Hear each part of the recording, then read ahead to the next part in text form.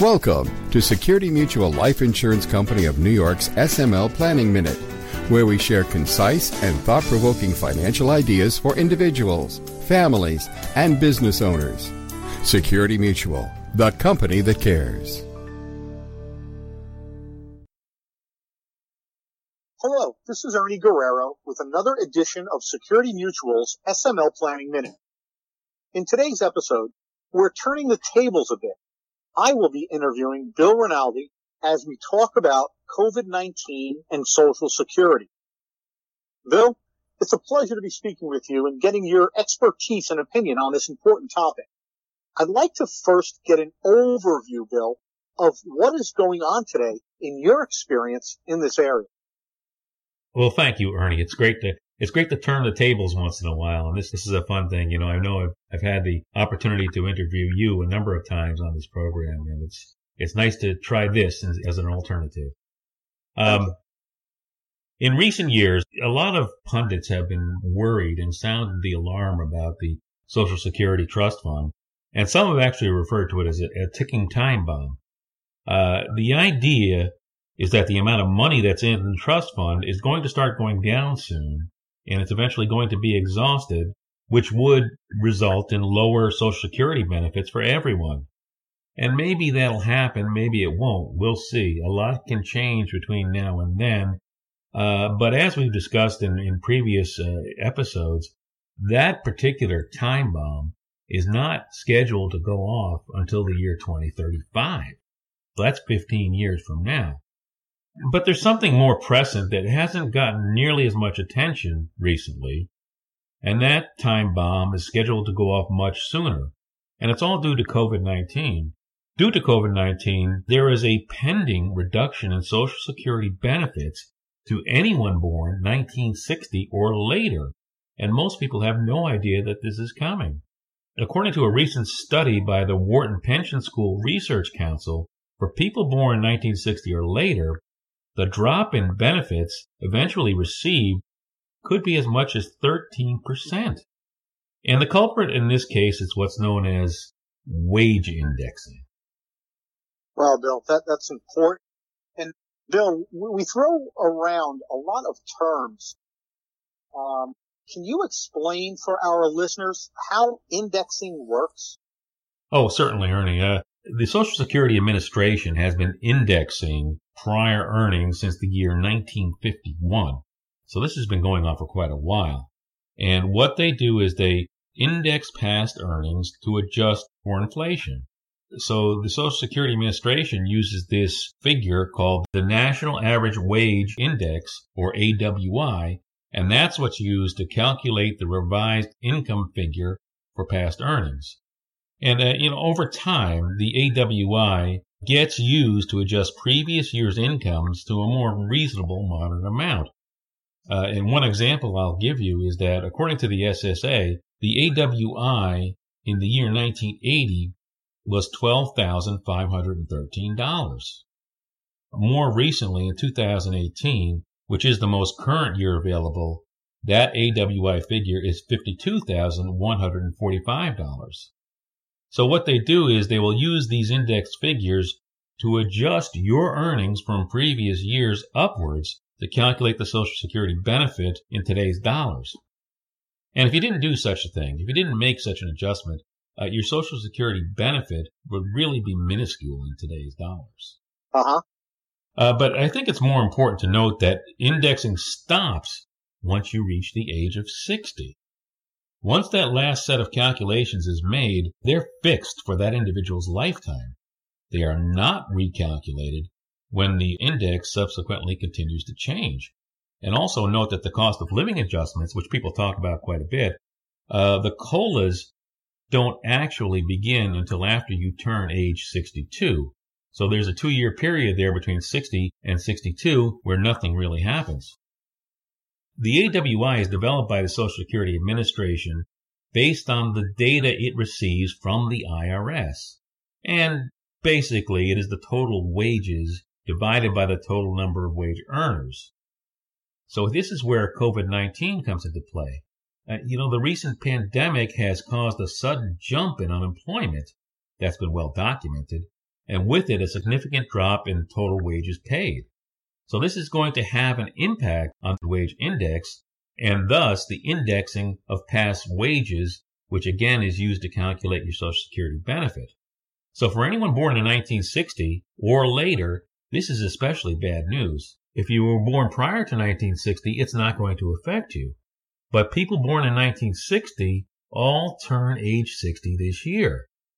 A drop in employment this year means that your last index figure is likely to go down.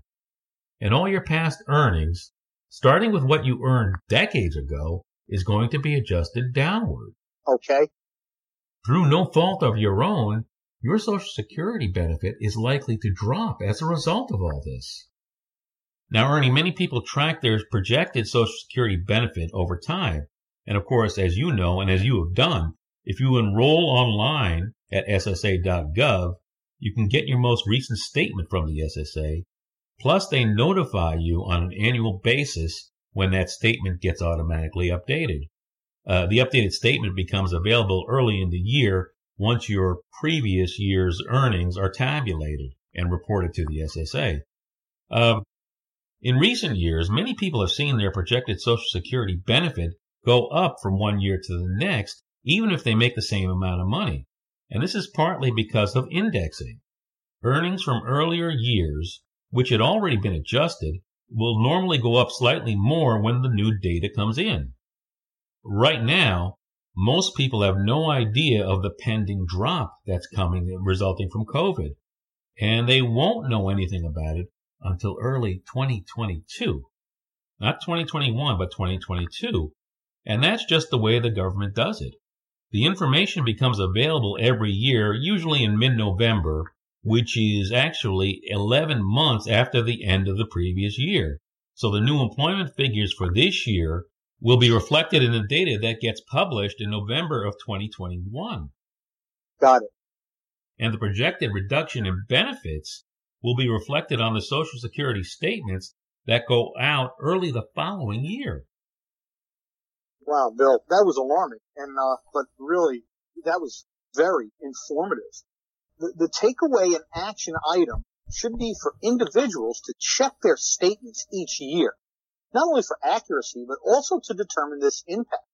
Bill, we've stated numerous times on numerous podcasts about the importance of checking your Social Security statement, and what you're explaining now is more prevalent to do so.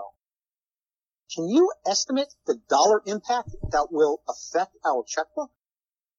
Well, sure, we can make projections, but at first I think we need to provide a little bit of context, and this should give you an idea where we're headed. Wages have been indexed, as I mentioned, by the SSA since 1951. The AWI varies from year to year, but during that whole time period, it's only been negative once, and that was during the Great Recession, just a few years ago. The AWI was $41,334 in 2008, but went down to $40,711 the following year. And that lower AWI resulted in a lower Social Security benefit for anyone then age 60 and under. Now, the drop was reported in November of 2010, affecting Social Security benefits for those who reached age 62 in 2011. Now, although the index only went down, if you do the numbers, Ernie, that's about 1.5%. Although the index went down only by approximately 1.5%, the actual drop in benefits was more severe. And once it went down, the AWI, average wage index, never caught up to the previous projections that were in effect prior to 2009. And worse than that, it turned out that as a result of the Great Recession, everyone born 1949 or later experienced a reduction in benefits. But the people born in 1949 had to bear the full brunt of the Great Recession. This is the equivalence of what's known as sequence of returns risk, something, Ernie, that we talked about in an earlier podcast. When you retire, the final year's returns on your assets carry a huge burden. And if that last year is negative, you may not be able to generate as much income as you first thought. When it comes to Social Security, that same concept applies to wage indexing. And by the way, Ernie, the current problem has not gotten a lot of public attention, but it has been noticed. There was an article in the Wall Street Journal during the month of May that discussed this issue. And you know what? I have it right here. I'm going to read a quote to you from that article. Before averaging past earnings, Social Security indexes those earnings to the growth of national average wages up to the year in which he turns 60. Nominal earnings in any past year are multiplied by the ratio of the national average wage in the year the worker turns 60 to the national average wage in the year the earnings took place.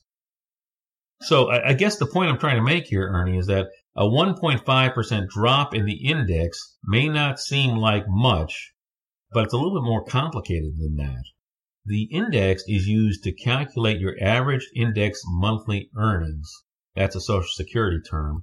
It's usually abbreviated AIME. And it's also used to calculate Ben points. That's another Social Security term. Ben points are applied to the AIME to calculate the actual benefit. Now, the math is beyond the scope of anything we're going to talk about today, but just keep in mind that a drop in the index is going to devalue not just your earnings for this year, but every year's earnings since you started working. Got it. And you know, not many people realize that the benefit listed in your official Social Security statement is just a projection. There are implicit assumptions that affect the numbers you see, and among them is an assumption that you're going to continue to make the same amount of money every year from now until the time you retire, and an assumption that the wage index will rise every year by 3.5%.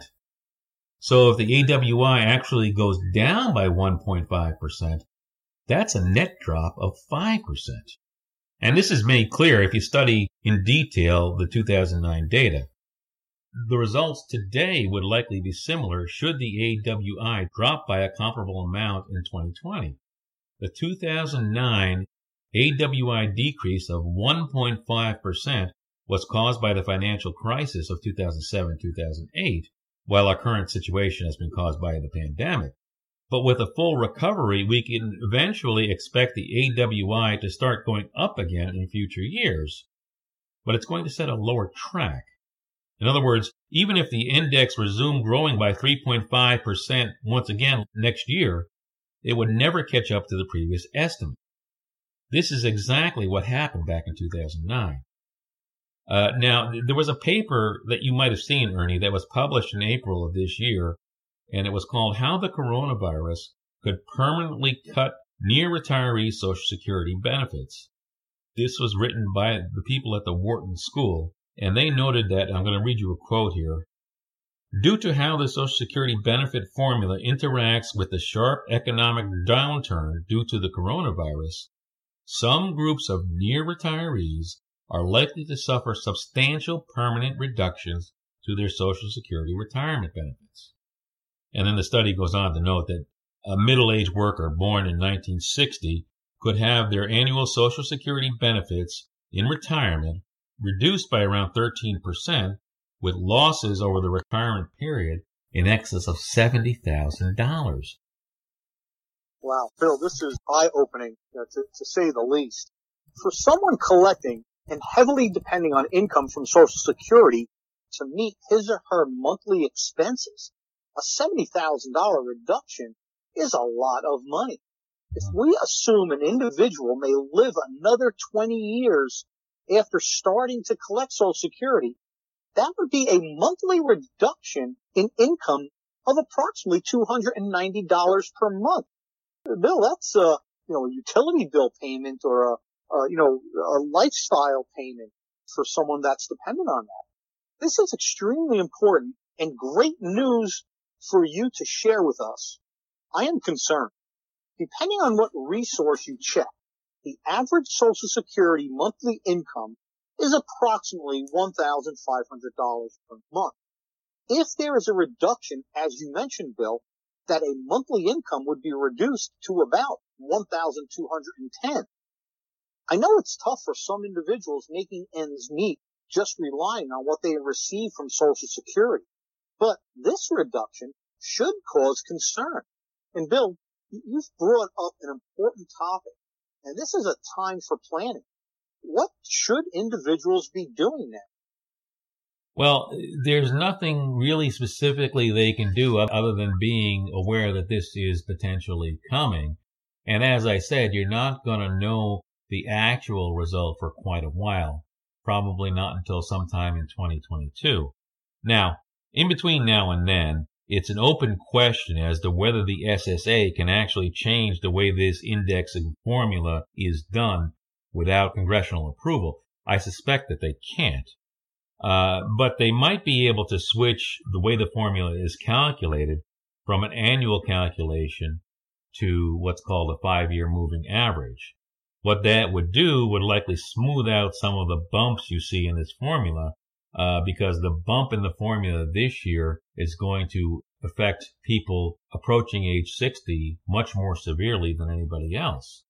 Another possibility might be to simply change the formula so that it doesn't allow negative figures. Now, that may sound a little bit odd, but just keep in mind, Social Security, as I mentioned, calculates a cost of living adjustment starting at age 62. That COLA is not allowed to go zero. So if prices or the index that they use goes down from one year to the next, all that happens is that the COLA stays at 0.0. It doesn't go down. So, of course, all this employment data is not available for the year 2020 yet, and there is certainly hope for a significant employment recovery. And I have to say, people age 60 and under have a lot riding on that. So what I would suggest is individuals age 60 and under should certainly consult with their professional insurance advisor today. I would also make it a point to obtain your Social Security statement each year. And then lastly, Ernie, I think I would suggest that individuals prepare a budget and make sure that you have a plan mapping out your income and expenses and beginning to save money today for any shortfall. Younger individuals should do the same, I think. You have more time to plan, but you really must plan. Bill, that's a critical point, to begin the planning. And I know in the past we have had podcasts that address items like pairing a budget and income and expenses. Bill, this was, very, very informative. And also it was a pleasure to get your perspective on this very important topic. And also, Bill, it was nice to actually interview you for a change. So thank you. Well, thank you, Ernie. It's been great being your guest today, and I hope we get to do this again sometime soon. Thank you. All right. Take care. This podcast is brought to you by Security Mutual Life Insurance Company of New York, the company that cares. The content provided is intended for educational and informational purposes only. Information is provided in good faith. However, the company makes no representation or warranty of any kind regarding the accuracy, reliability, or completeness of the information. To help reach your goals, you need a skilled professional by your side. Contact your local Security Mutual Life Insurance advisor today. As part of the planning process, he or she will coordinate with your other advisors as needed to help you achieve your financial goals and objectives. For more information, visit us at smlny.com/smlpodcast. If you enjoyed this podcast, tell your friends about it, and be sure to give us a 5-star review. And check us out on LinkedIn, YouTube, and Twitter. Thanks for listening, and we'll talk to you next time. The applicability of any strategy discussed is dependent upon the particular facts and circumstances. Results may vary, and products and services discussed may not be appropriate for all situations. Each person's needs, objectives, and financial circumstances are different and must be reviewed and analyzed independently. We encourage individuals to seek personalized advice from a qualified Security Mutual Life Insurance advisor regarding their personal needs, objectives, and financial circumstances. Insurance products are issued by Security Mutual Life Insurance Company of New York, Binghamton, New York. Product availability and features may vary by state.